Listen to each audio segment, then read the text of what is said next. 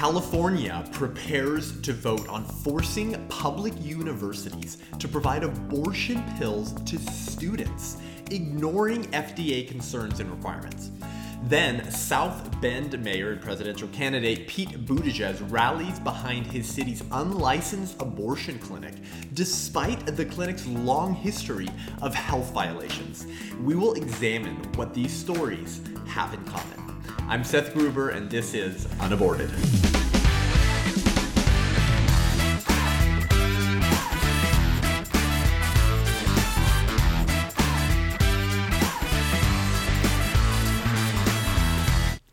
So you may recall the escalating battle in the state of California right now over a piece of legislation called SB 24, which would require public universities to provide the abortion pill in their health centers to college women. Now, this piece of legislation was proposed years ago under the governorship of Jerry Brown. And so Live Action News on August 7th broke a very helpful story called California Legislators Could Vote This Month to Dispense Abortion Pill on College Campuses. And so this debate and this controversy is starting to come to a head. And by the end of August, we may have a decision from the California Senate. And so the background of this piece of legislation is summarized by the Live Action News article. This is what they say. They say, last year, Governor Jerry Brown vetoed legislation at the time called SB 320, that would have required every state college or university to commit medication abortions on campus in their health centers. The bill's sponsor, Senator Connie Leyva, immediately promised to reintroduce the legislation as soon as she was able. So a real peach.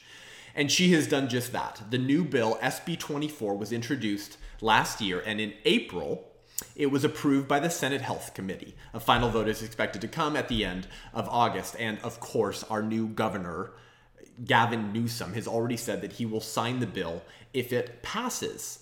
So our former governor, Jerry Brown, who was no friend to the pro-life movement by any means, by any definition, vetoed this legislation. So what's going on here? Why this legislation in the first place?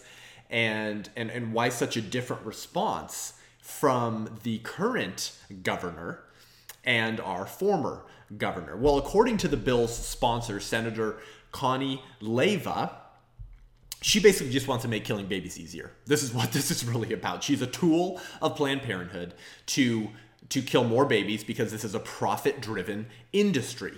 These people do not care about health. They care about profit.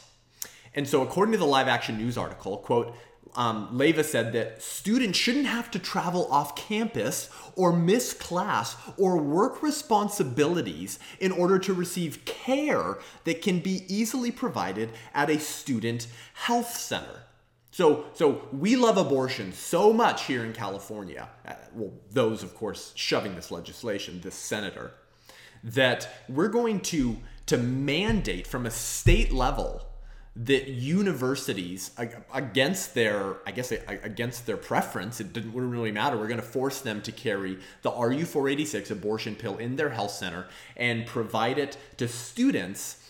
And the legislation seems to suggest that they're going to increase students' fees to cover some of the cost of this abortion medication on college campuses. So Senator Connie Leyva is basically saying we just need to make killing babies easier. God forbid that a woman drives a few miles to an abortion clinic or a Planned Parenthood, which are always conveniently located very close to campuses. No, she needs to be able to walk a quarter mile to her campus health center.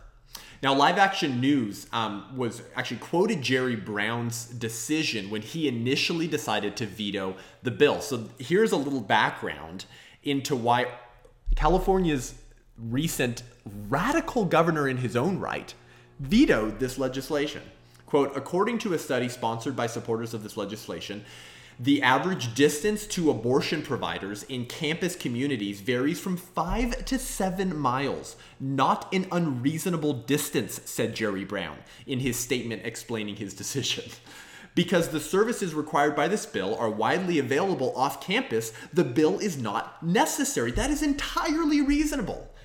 And that's probably the only time you'll hear me use the word reasonable in a sentence explaining Jerry Brown. That's entirely reasonable. These abortion pills are already available at every Planned Parenthood facility, abortion mill, alongside with plenty of other abortion clinics that are conveniently located next to college campuses because, of course, college women are in the age group where the most abortions are performed.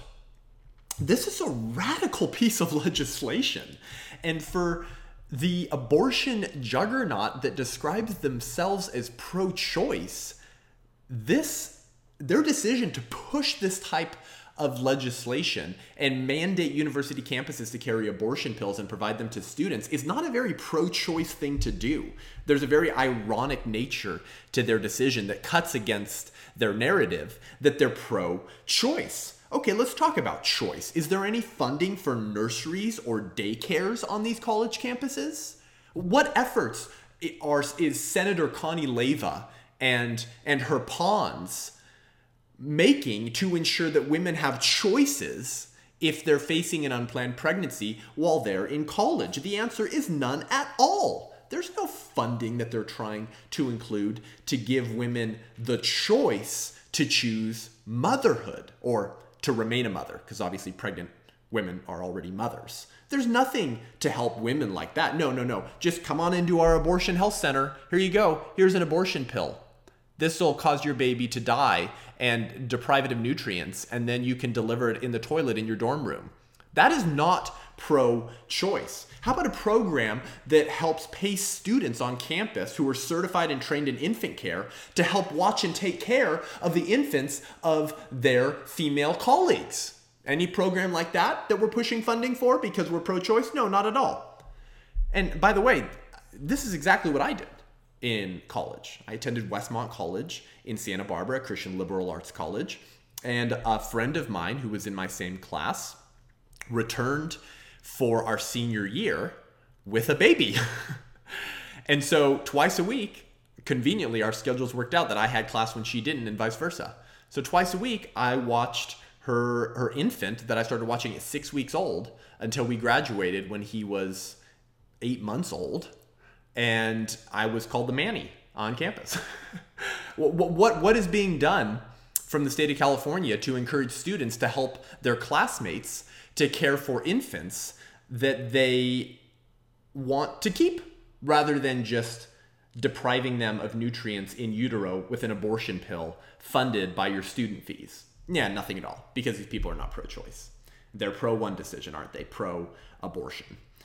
Now, this piece of legislation, SB 24, sponsored by Connie Leyva, obviously only encourages one choice. And so on her website, she explains her decision. She says, quote, "This important legislation will help to improve the academic success of students and empower them to make decisions supportive of their own personal and professional futures." I mean, you know this, right? This is just the euphemistic doublespeak of the abortion juggernaut to make abortion sound actually empowering and not like feticide. So translation from Senator Connie Leyva: you need to kill your baby in order to achieve academic success and empowerment. And I'm happy to help you do that.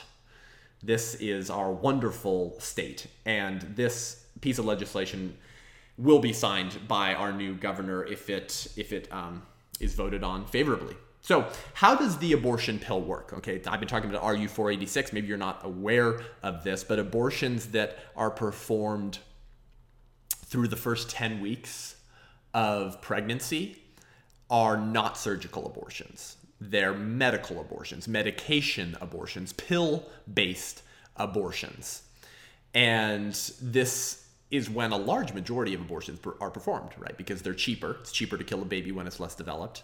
And they're more widely available because lots of states have restrictions on later term abortions, right? So this type of abortion is very common. But what is the abortion pill? How does this work? Because this is being pushed as a pro-health decision. We're helping women with their health because they're being provided at college health centers. Well, is the RU 486 abortion pill conducive to women's health? What is it and what does it do? Well, it is taken up to 10 weeks gestation, and it actually includes 2 different medications. Now, Many people got a brutal picture of the reality of RU486 recently when they watched the new pro-life film Unplanned, because it has a scene that brutally depicts the reality that is involved with RU486 and the experience, the painful experience that many women go through in taking the RU486 pill. So you actually take two different pills. The first one is mifepristone, and the second is misoprostol.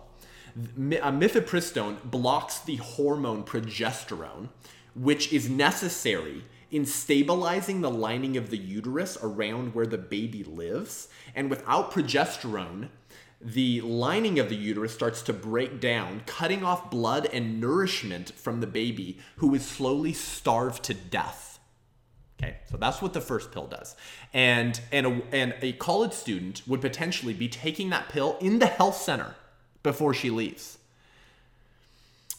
Then, a couple days later, after her baby has been starved to death and murdered, she'll take a pill called misoprostol. And that causes contractions, forcibly causes contractions, because of course this is unnatural, right? Contractions are supposed to happen as you're getting ready to give birth, not at 10 weeks when your baby's still developing. So it forcibly causes contractions to occur, dispelling the murdered baby. So this is how RU486 works. And the FDA has publicly available information regarding the risks and effects of RU486. And yet the abortion rights movement wants to cover those up and create lies because they can make a lot of money selling abortion pills, because over 90% of the abortions in our country are performed in the first trimester, and a large percentage of first trimester abortions are performed before the 10th week of gestation via RU486. Well, the FDA says that risk and effects of the RU486 abortion pill can include abdominal pain, nausea, vomiting, diarrhea, headaches, heavy bleeding, and even maternal death. That would make a great ad, wouldn't it? If the producers of the abortion pill created honest advertisements. You know, the advertisements on pills where they say it all fast, may include headache, blah, blah, blah, blah, or death. Yeah, let's see an honest ad on RU486 using that language. According to the FDA, 24 women have died taking RU486 since it became publicly available on the open market. Average bleeding, according to the FDA, lasts 9 to 16 days after your dead baby is dispelled after taking misoprostol. And 8% of women will endure heavy bleeding for more than 30 days. 8% is not an insignificant number. This is not a safe piece of medication. And of course it's not, because it's unnatural. This is a baby, it's a human. Your uterus was designed to grow life. Of course there's side effects and repercussions. On June 18th, 2018, Live Action News published an article, and in it they cite a 2000 Oxford University Press study which found, according to the article, quote, that the average failure rate of a medication abortion is 8%. An 8% failure rate means that about 1 in every 12 chemical abortion attempts will be unsuccessful, which means women will need to be subjected to a surgical abortion, which of course also has its own risks, according to Live Action News. So if you take the publicly available information from the 2000 Oxford University Press study that 8% of RU486 abortions will be unsuccessful, that translates to 1 in 12 medication abortions being unsuccessful, which means they have to come back in for a surgical abortion. Now, is Senator Connie Leyva making that information publicly available? Is that information available in the new piece of legislation, SB 24, that our state's going to be voting on at the end of the month? No, of course not, because these people do not care about women's health. They're perfectly willing to endanger women's health for political and financial gain. Now, in 1 second, we're going to discuss the abortion movement's complete ignoral of the health risks associated with RU486 and their attempt to ramrod this bill through with fake medical studies. But first, let's calm down. I have an exciting announcement for you. As I've mentioned recently, this fall, in partnership with Students for Life of America, I'm going on the road for my university speaking tour called Abortion is Genocide. I'm currently booked at Fresno State University, Cal State Long Beach, Cal Poly SLO, Berkeley, with many more to come. And I am going to be taking this university tour on the road through the spring semester for the entire year. And this is an important lecture because probably 3 of the most offensive words you could put together in a single sentence for the pro-choice movement is that abortion is genocide. Now, we don't do that to intentionally offend people. We do that to get people to rethink abortion in a larger historical framework. That larger historical framework entailing the strategy of dehumanizing a class of human beings that you want to mistreat or murder for your own political gain. And unfortunately, those who dehumanized the African American population in our country and Jews in Germany use the same strategy that those in the abortion rights movement do. Because if you can convince an entire society that a certain class of human beings are not persons and do not have rights, it becomes very easy to rationalize or justify their mistreatment or slaughter. And that is what is happening in the issue of abortion. So while circumstantially different than the Holocaust or slavery, abortion is a fatal misstep and repetition of history that utilizes the dangerous tactics of genocide and dehumanization. So we're going to be talking about abortion in that framework. And I think it's going to be an exciting tour that brings a lot of people, even if they're just coming because they're pissed off of the name of the lecture. And we're going to have Q&A and we're going to engage and have those conversations. So if you're a college student, if you lead a Students for Life club or a pro-life club or a Christian club or a Catholic club or a philosophy club and want to engage with these types of ideas, then let me know. Contact me through social media and we can get this event set up at your university campus. We will be back in 1 second.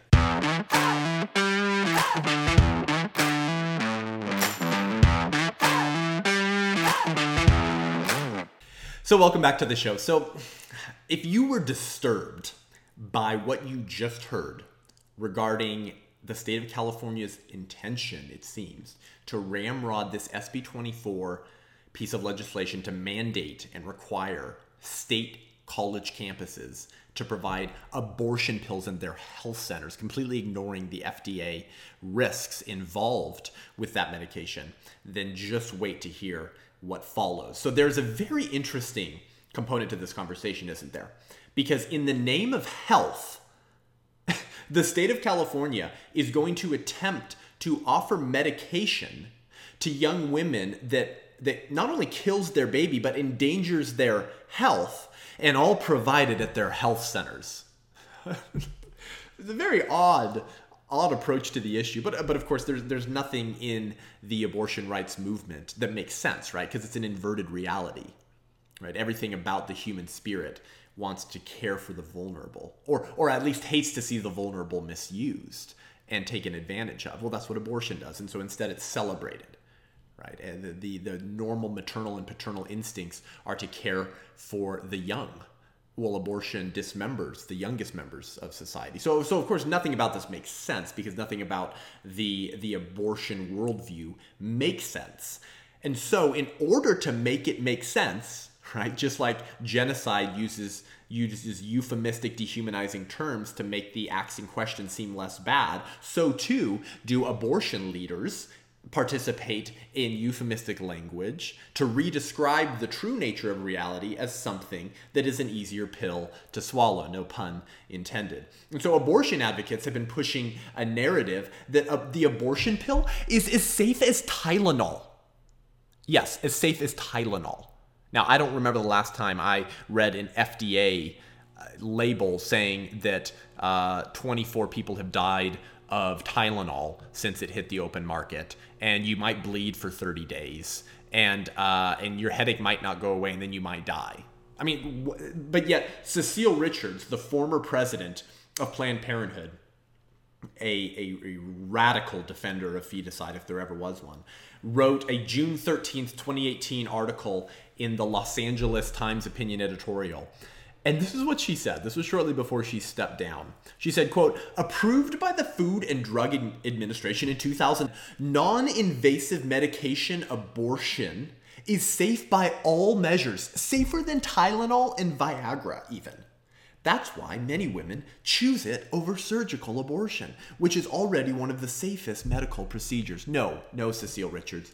Many women choose medication abortion because it's cheaper and because it's easier for you to convince them to get an abortion at that stage because they can't feel their baby kick yet. They're more likely to believe the lie that it's just a blob of tissue, and their state probably will not have any restrictions on abortion that early.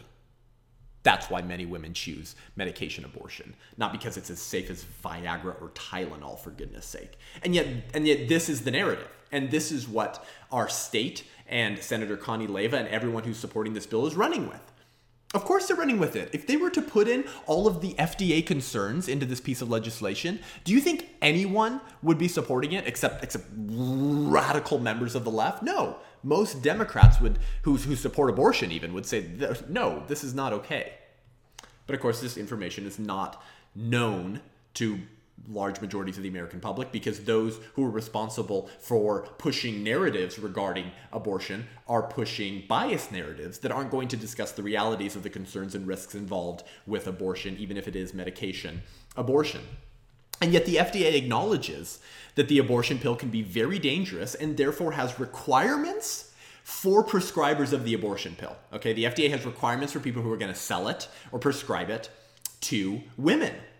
And here's what they have to say regarding those who would want to prescribe or sell RU486. This is from the FDA. Healthcare providers who would like to become certified to prescribe Mifeprex, that's the name of the RU486 pill, must have the ability to date pregnancies accurately and to diagnose ectopic pregnancies. Healthcare providers must also be able to provide any necessary surgical intervention. Why? Because remember, 8% are not going to be successful, so women have to come back in for surgical abortions. Or have made arrangements for others to provide for such care. Healthcare providers must be able to ensure that women have access to medical facilities for emergency care. Why would they need emergency care if it's just a pill like Tylenol? Because it's not. It's dangerous for women. And of course, it's dangerous for the children inside them for whom it's intended to kill. So what's been the abortion movement's response to all of this? Well, Live Action, again, they've been covering this exhaustively and very, very effectively, has their August 7th article from this month. And they say, quote, pro-abortion researchers who stand to personally benefit from the sale of the abortion pill regimen are currently attempting to convince the FDA to get rid of these safeguards that we just discussed through the use of multiple expansive clinical trials that have one goal in mind: make the abortion pill more readily available. So they're trying to contrive fake medical studies to push a separate narrative to get the FDA to change the requirements for prescribers of the abortion pill so that they can ramrod SB 24 onto public university campuses and make a ton of money off of killing the unborn children of pregnant female college students in their dorm room. That's what's going on here, and this is going to be voted on probably by the end of August. Live Action has another article from July 18th, last month, called "Who's Behind a Study Pushing Easier Abortion Pill Access? People Who Stand to Gain from It."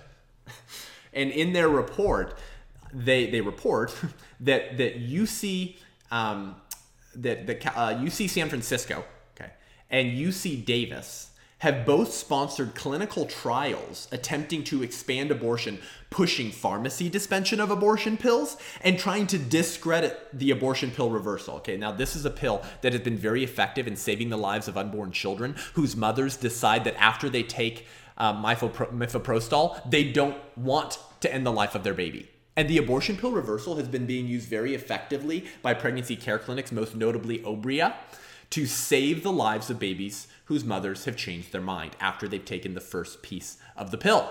This is amazing. Literally lives are being saved because of the abortion pill reversal, which is basically just a ton of progesterone that you're being injected with, that you're taking because it's been blocking the hormone progesterone, which leads to depriving your unborn child of nutrients. So, quote, the article goes on and says, UC is funded, okay, so the college is performing these trials. UC is funded by known population control advocates who have a vested interest in abortion, as well as original investors of abortion pill manufacturer Danco. One of those investors being the David and Lucille Packard Foundation, a far-left radical leftist foundation that sends millions to those in the abortion rights movement. And according to Zoom Info, where you can just get publicly available information on companies, Danco Laboratories, which was formed specifically to bring the RU486 drug to market, has an annual revenue of $8.4 million. And then, of course, that's being turned around and resold, of course, for much higher profit. So there's a huge financial incentive here to push the abortion pill onto young, vulnerable female college students who think that abortion is their only option in order to continue their education and pursue a career after college. So this is all about profit over people. Those who claim to care about women's health and even describe abortion as women's health care have no concern with women's health whatsoever. Now, certainly not unborn women's health, right? Let's just ironically point that out. They're murdering unborn women, so they have no concern for their health. But even the pregnant women who want to obtain abortions, the abortion juggernaut does not care about these women's health. If they did, they would be including the risks in their bill, at the very least. At the very most, if you really wanted to prove you cared about women's health, you wouldn't even be proposing this piece of crap legislation. We all know that. If 24 women have died from the RU486 pill and others are going to bleed for 30 days and have painful contractions for a month, why would you be prescribing this and trying to sell this to young college students and telling them that it's as safe as Tylenol?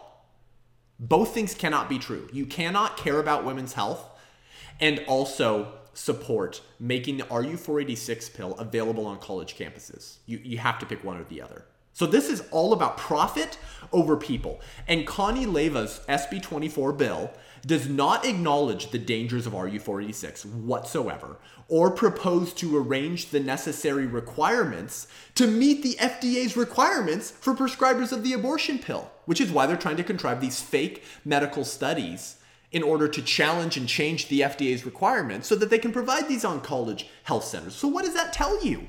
What does that tell you? You think these people care about women's health? They don't. The abortion industry is a money-making business. And so they want to make money on the selling of abortion pills, the selling of the dismemberment of children, and of course then the selling of those dead baby body parts on the black market, which of course if you're in the pro-life movement in any way, shape, or form, you know about. So this is what is really happening behind this piece of legislation. And thankfully, organizations like Live Action, and particularly Students for Life of America, are working very hard to educate California citizens and fight this legislation.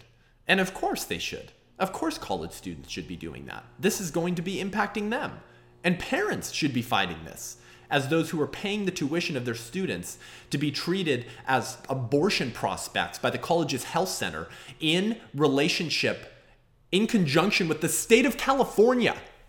Of course, this should be concerning to everyone. This should concern you even if you're pro-choice. Because assuming you actually do care about women's health, but you just don't include the unborn child as a person, this should be concerning to you.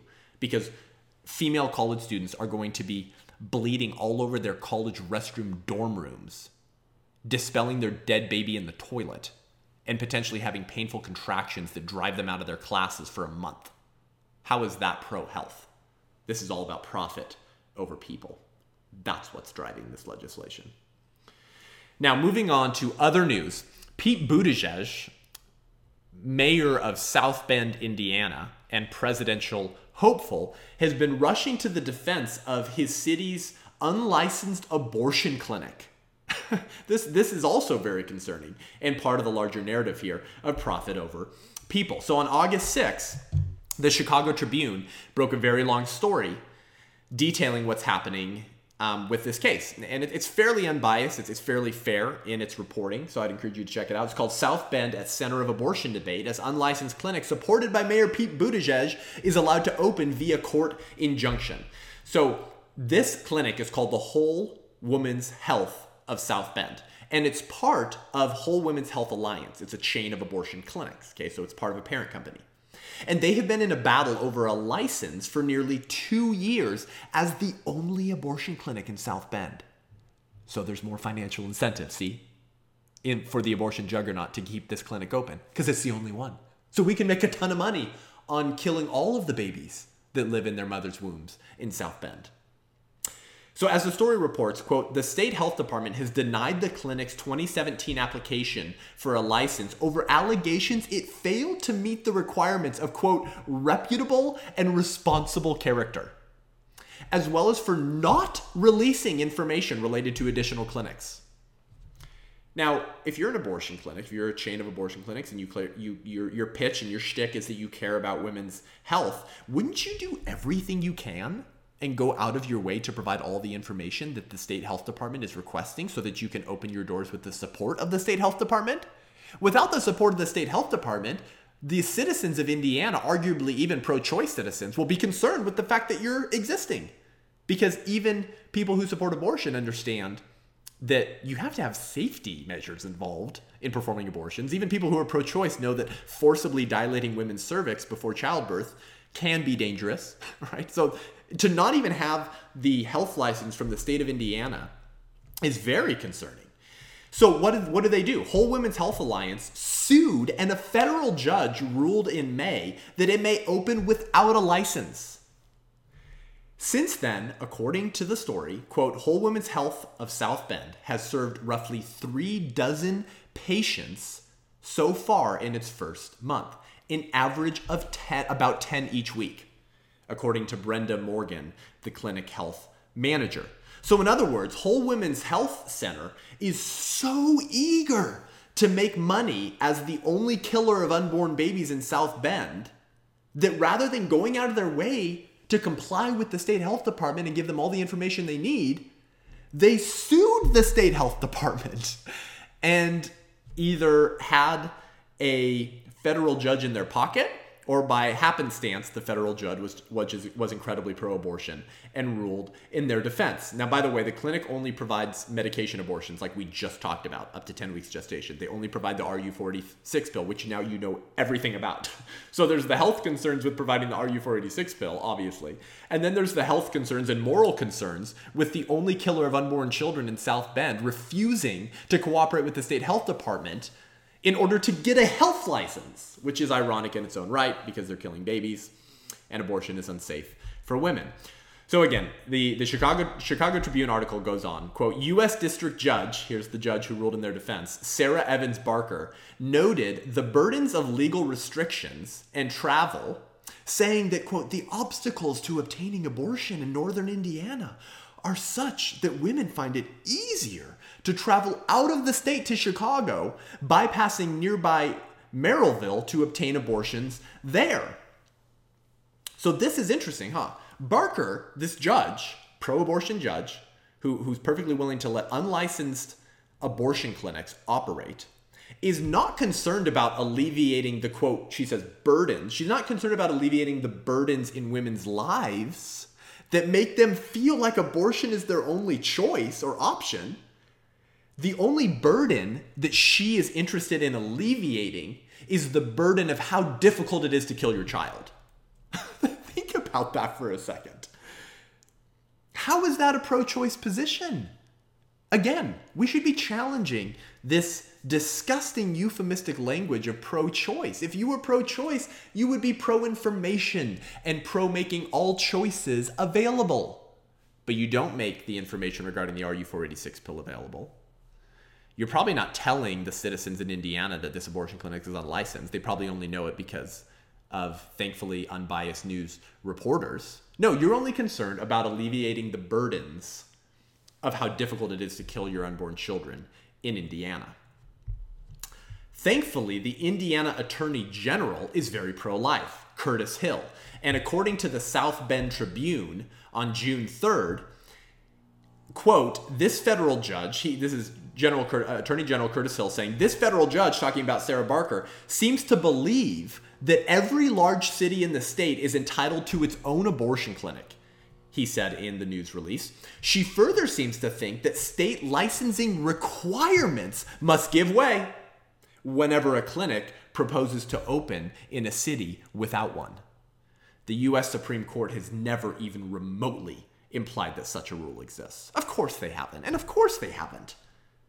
Oh, well, as long as you're a city in which there isn't an abortion mill that makes blood money off dismembering children, then all state health requirements just go out the window, because we just need more abortion mills, more abortion mortuaries. My goodness. But this is the narrative, right? Abortion is so important, and so if we can use language that convinces South Bend, Indiana citizens to support the opening of the clinic, then that will enable us to kill more babies. And obviously they've been very successful doing it already. They've had a lot of women coming in for abortions. This is all about profit over people. You cannot reconcile these people's decisions with the belief that we have to care about women's health. They're irreconcilable. You're letting an abortion clinic, unlicensed by the Indiana State Health Department, operate via federal court injunction after suing the state's health department. This is not pro-women's health. This is not pro-choice. Now, in 1 second, we're going to examine why the Indiana State Health Department has refused to grant the Whole Women's Health Center a health license, and the horrible pattern of health violations the abortion chain has, and Mayor Pete's response to all this. But first, if you like this show and want to hear more great content from the front lines of the abortion wars, then head on over to patreon.com/unaborted and become a patron of this show. Help support this show. I know you get asked a lot by a lot of people and a lot of causes for your money. But this January is going to mark 47 years of legalized abortion and over 60 million dead babies. But life is winning again in America. You know this. You've been following the news. However, the defenders of abortion are doing everything they can to shut down dialogue and deplatform shows that discuss triggering ideas like this one. But with your help, we can continue to produce this show, bring you more content, start bringing you interviews with leaders in the pro-life movement, and increase our production value and provide a one-stop shop for pro-life individuals like yourself to get encouragement, training, education, and a bit of humor so that you can go back out in your life and be a voice for the unborn children in our midst. We'll be right back.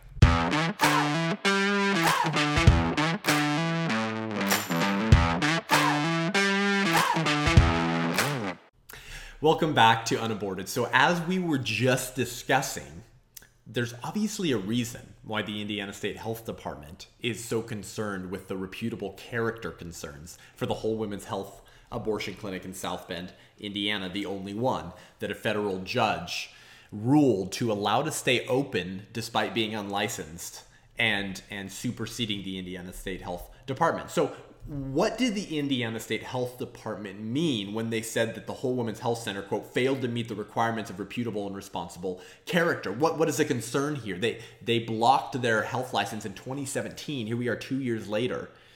And the abortion clinic sued the state health department to get a pro-abortion federal judge to enable them to open after 2 years of trying to open.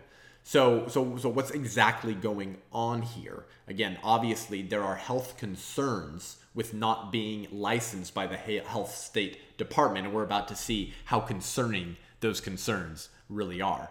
So the Texas-based abortion chain, Whole Women's Health Alliance, of which the South Bend, Indiana location is but one, has amassed dozens of health and safety violations over the years.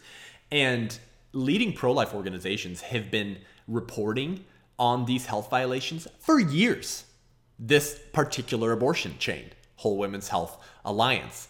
Now, the South Bend, Indiana location is just now getting a lot of news attention, but the chain as a whole has been exposed multiple times by groups like And Then There Were None, Abby Johnson's group, and Live Action, LifeSite News, Life News, all of these groups that report the real facts going on in the abortion wars.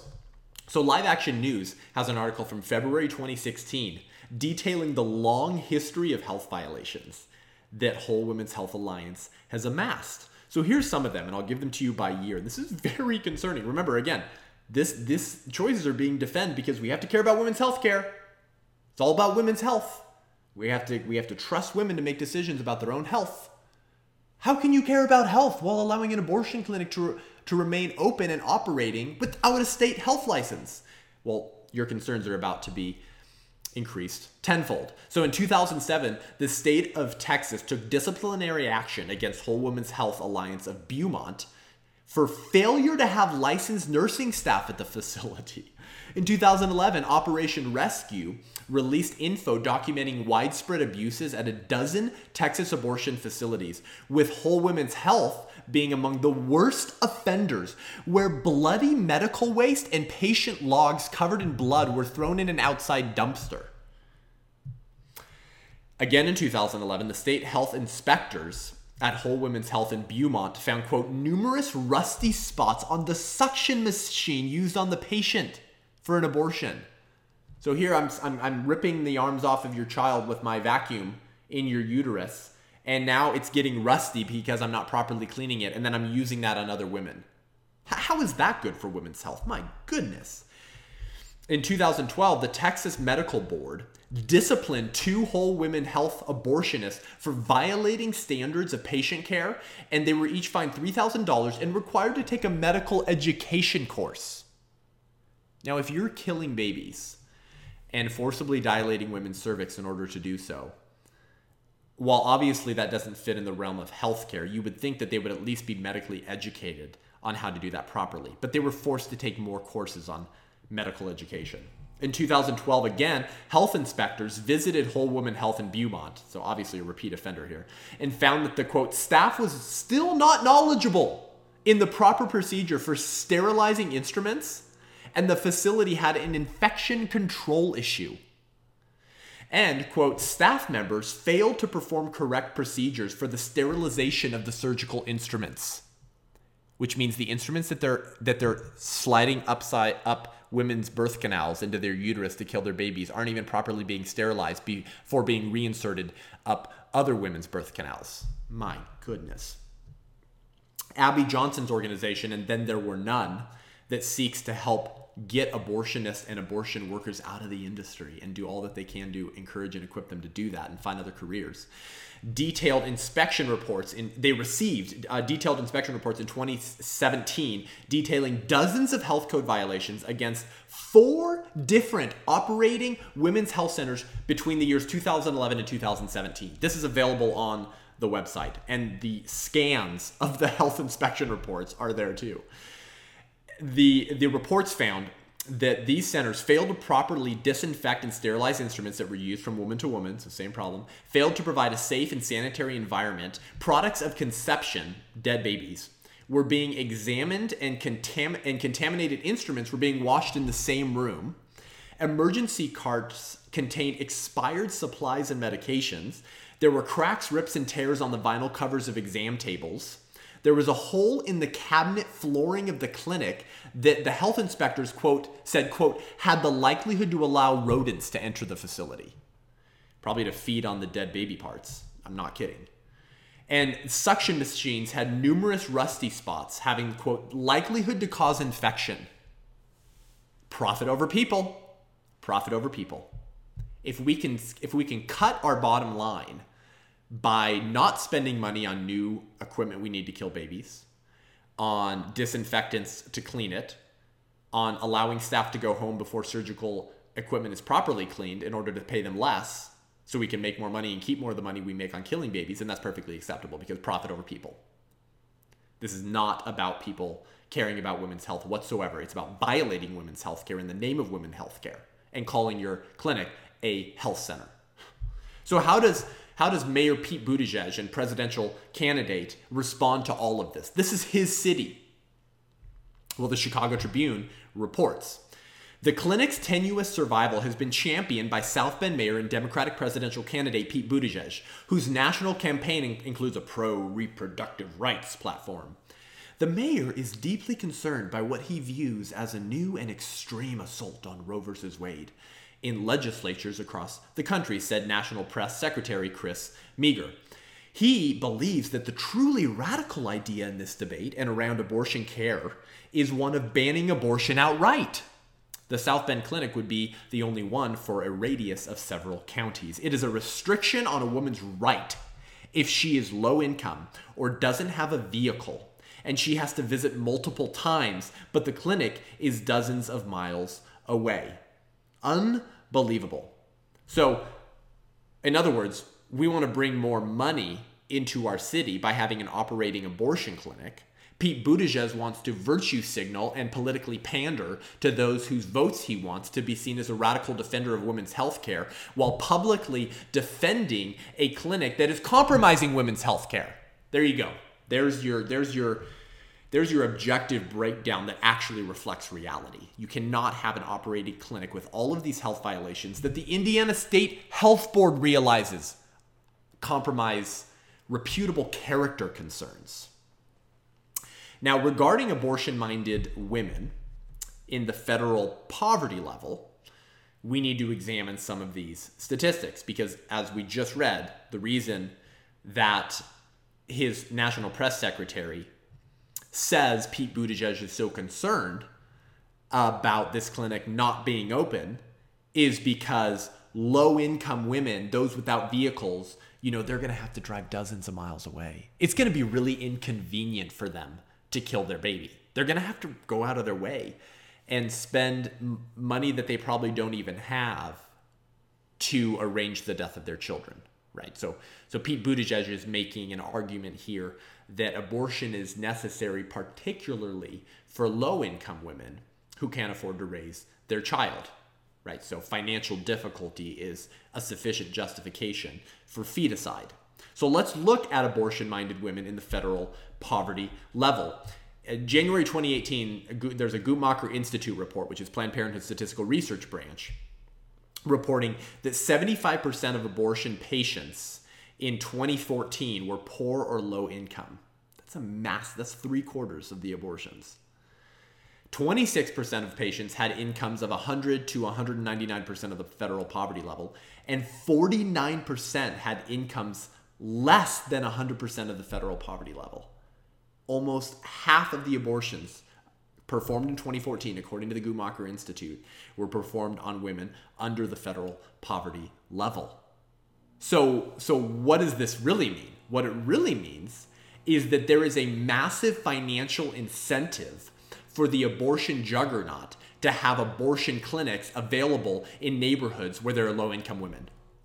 Low-income women become business prospects for abortion clinics because they're going to need more abortions than most families in the American public. So there's a lot of money to be made on killing the children of women who are under or right at the federal poverty level. This is what I'm talking about. This is profit over people. They're not concerned about alleviating the poverty, seemingly, or else they would just give the abortions for free. They really cared about their income problem. They're not concerned about the health, letting an unlicensed health clinic remain open and ignoring all of the violations this abortion chain has amassed. And the Whole Women's Health Center in South Bend, Indiana has refused to release reports regarding their other clinics that the Indiana State Health Board is requesting in order to make a final decision about whether they get a health license or not. So how radical is Pete Buttigieg on endangering women's health by supporting an abortion clinic with a long, long history of endangering women's health? Well, I'll tell you how radical he gets. The Chicago Tribune continues his story saying, last year, Buttigieg ignited a local firestorm when he vetoed a zoning request by the Women's Care Center, an anti-abortion pregnancy center that attempted to open next door to the Whole Women's Health of South Bend. In a letter to other city leaders, he argued that the neighborhood would not benefit from adjacent organizations with, quote, deep and opposite commitments on the most divisive social issue of our time. That's how radical Pete Buttigieg is. Now, he's a highly intellectual person, and he is very good at making his radical position sound not so radical because he's very good at language. He's highly educated. He's very good at speaking on his feet.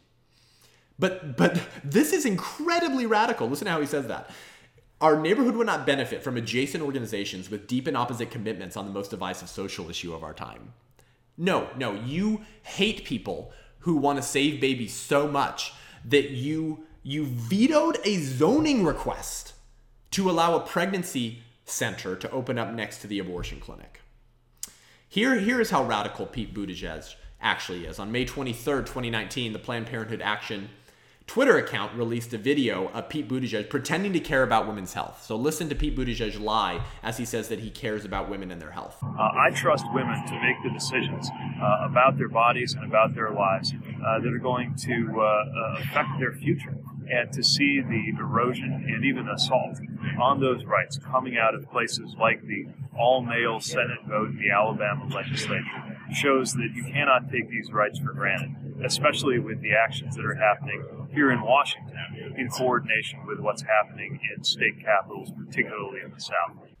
Unbelievable. So here's Pete Buttigieg lying to the American public in a video taken by Planned Parenthood Action, saying that he trusts women to make the decisions about their bodies and their lives that are going to affect their future. Tell me, Pete Buttigieg, how is enabling an abortion clinic to remain open unlicensed by the state health department with a history of dozens and dozens and dozens of health violations from their various locations supporting women's decisions to make their own health decisions? How is that supporting women to make decisions about their bodies? It seems that you're actually supporting an organization that has a long history of compromising women's decisions about their health that could potentially affect their future, to use your language. Are these whole women's health locations telling the women that are coming in for abortions that, by the way, that, you know, our other locations, particularly the ones in Texas, got cited by the Texas State Health Board for having rusty suction abortion machines and not properly sterilizing and washing the abortion instruments that we use to tear the limbs off of your unborn children? Yeah, right. They're not telling the women coming in for abortions that that their reputation and the tools that they use to perform abortion could potentially make decisions about their bodies that would affect their lives. But you say you trust women to make decisions about their bodies and their lives that are going to affect their future. What if one of these women gets an infection from one of these unwashed, unsterilized abortion instruments that she was never told about? It seems like her decisions are being violated and someone else is making decisions that is affecting her health and her future. But here Pete Buttigieg lying to the American public, saying that he trusts women to make decisions about their health while supporting the operation of a clinic unlicensed by the Indiana State Health Department with a long history of violating health requirements in order to operate in the first place. So pick your narrative, Pete Buttigieg. Pick your narrative, Senator Leyva. Pick your narrative, State of California. Pick your narrative, abortion juggernaut. Is your narrative abortion is about women's health care? Or is your narrative abortion is about blood money? Pick your narrative. Because if it's about women's health care, then by definition, you have to oppose the operation of clinics who are not licensed by their state health boards and refuse to release information about their other clinics that the state health department has significant concerns about. If your shtick is abortion is about women's health care, you can't support the federally forcing state colleges in California to provide abortion pills that the FDA doesn't even allow colleges to carry, and says that 24 women have died and that they could bleed for 30 days and have contractions for a month that are extremely painful. And you're not even telling women that. So either abortion is about women's health care or it's about blood money. It's about you getting rich off of the killing of children. We know which narrative is true. And these are things you should be bringing up to people in your life, by the way. Okay, so if you have pro-choice friends in your life, I'm assuming that they're not informed about this, and I'm assuming that they're not so radical that they would turn a blind eye to this. Most pro-choice people, are just blinded and confused. They don't know all the facts, and they actually believe that value comes from what you can or cannot do. Right? Your size, your level of development, so they're intentionally defining the unborn out of existence. But they would still be very concerned about things that actually compromise the health of pregnant women, which should therefore make them more concerned about Planned Parenthood and abortion clinics that are shoving this operation despite the concerns. So bring these questions up to people in your life. Ask them, hey, are you aware of this? And did you know that they're not licensed? And that you mentioned you like Pete Buttigieg, that he supports it, and that he's allowing it to stay open. Did you know the state of California is not going to tell 19-year-old freshmen on college campuses that an RU486 pill could lead to their death or cause them to be bleeding in classrooms and having painful contractions that drive them to their knees for a month? I think most people would want that information publicly available. Obviously, as pro-lifers, we've known for a long time that this is about profit over people. We've known that. Here's a couple examples. According to the Gumacher Institute, 18 to 24-year-old women account for 43% of the annual abortions. And then a Students for Life of America study in 2012 found out that out of the 780 estimated Planned Parenthood affiliates across America, 78.8% are located within 5 miles of a college or university. That's 615 of the 780 estimated Planned Parenthood affiliates are located within 5 miles of a college or university. Yeah, this is all about profit because college-age women are the largest percentage of abortion prospects, of women who obtain abortions. Here's another example. According to the U.S. Census Bureau, African Americans account for 13.4% of the population, but obtained 36% of the country's abortions in 2015, according to the CDC. And then the Center for Urban Renewal and Education published a policy report in 2015 entitled The Effects of Abortion on the Black Community. And they cited a study by Protecting Black Life that found that 79% of Planned Parenthood surgical abortion facilities are strategically located within walking distance of African and or Hispanic communities. Interesting. 79%. My goodness, nearly 80% are located within walking distance of communities with a high population of African Americans, because while they account for 13% of the American population, they obtain over a third of the abortions every year. Obviously, this is racism as well, but this is also profit over people. This is a financial incentive for the abortion juggernaut to specifically target prospects that are more likely to make them more money off of the killing of their children. We're seeing that with RU486 on college campuses. We're seeing that in the strategic location of abortion clinics in college campuses. And we're seeing that in South Bend with Pete Buttigieg wanting to ensure that low-income women have access to abortion because low-income women make up a vast percentage of the abortions every year in the United States of America.